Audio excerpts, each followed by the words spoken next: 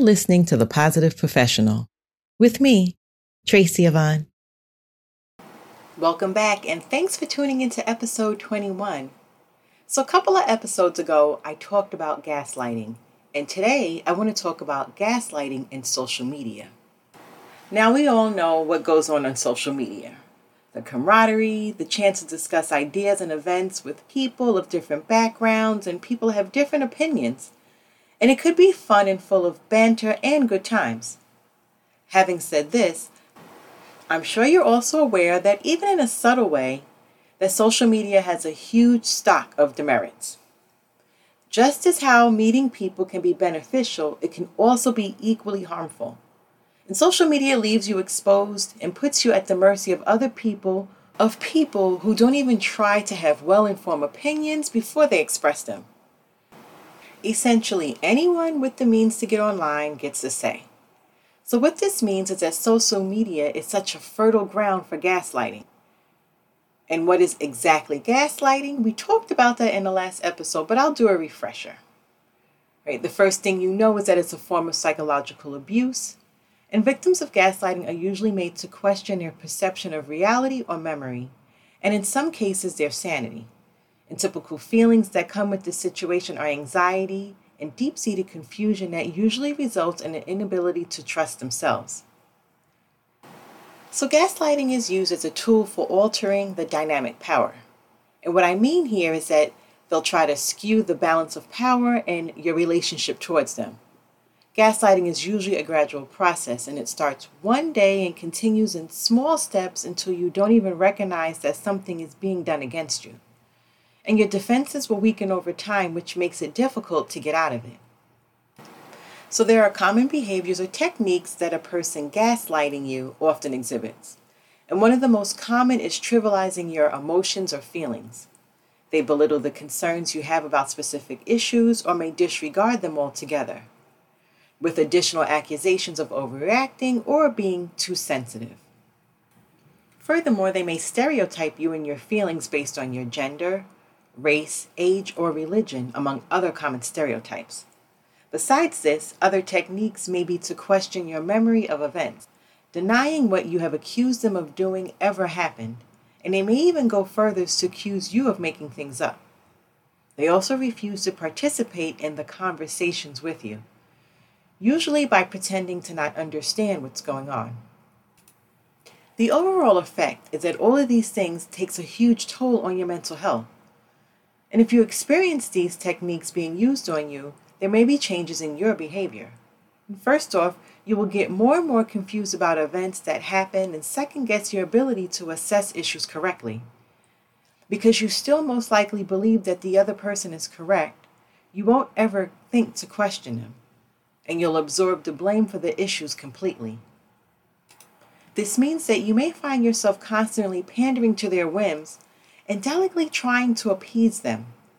You may also be frequently apologizing to them for causing an unpleasant situation if such arises. Also common are you making excuses for the other person's behavior, often to the point to where you put yourself down.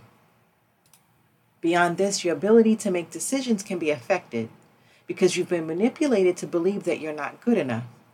And it's only natural for you to hesitate when you have to decide things. So I've often thought, how exactly do people become gaslighters? And although this abuse can be done by one stranger to another through social media, it's most common among people who have a close continual relationship. So you may ask, why would people with such close relationships do this to one another? And as I have previously said, gaslighting is about power and control. It helps the perpetrator feel at ease and in charge of things. Some even use this as a means to avoid conflict. These almost sound noble, but a gaslighter may also not want to take responsibility for their actions. Additionally, a gaslighter may not even be aware that they're being manipulative, and that's because in their hearts they may peg the things that they say or do as being frank or totally truthful.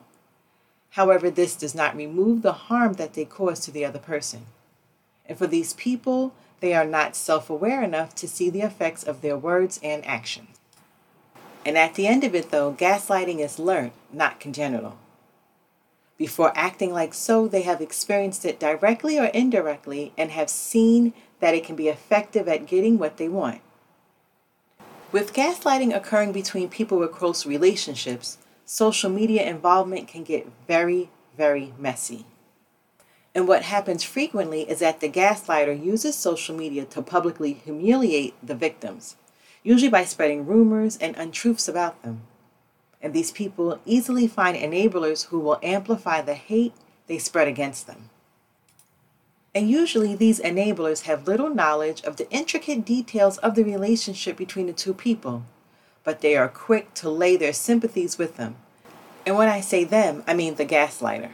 And when this happens, it could make the effects on the victim much more pronounced. So if you find yourself being a victim of gaslighting on social media, it's important that you should try talking to someone. This may be a family member or a close friend. And when you discuss the problems with an outsider, someone who's objective, you can get a totally different perspective on the situation. And this can be invaluable in initiating the process where your feelings start to become validated again. This is important for the next tip. You have to allow yourself to feel your feelings. This is not meant to second guessing yourself, but accepting that your feelings that you have are on a solid basis. Just as you keep track of the events and conversations, you can also keep track of your emotions to serve as evidence and strengthen your position if you decide to have a serious conversation with the person much later. Another thing that you have to realize is that gaslighters don't give up on gaslighting easily because they benefit from it. So this means that you may have to walk away from the relationship to get the better of the situation.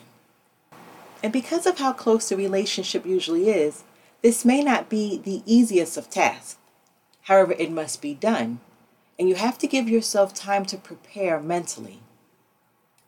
This means that you may have to block the person on social media, including blocking the enablers who may be tormenting you online. This is important for your mental health. And if you listen to any of my previous episodes, you'll know that I like to share affirmations. So here are some that can help with your confidence and self-esteem. I grow more confident and stronger each day. I am the architect of my life. I design its structure. I build my life's foundation and choose its content. I love myself and I feel great about myself. And the last one that I'll share is, I accept myself unconditionally. Thanks for joining me today. I look forward to you tuning in to another episode. Make sure that you've subscribed to this podcast and don't forget to click the like button. You can also follow me on Twitter and Instagram. Stay safe and be well.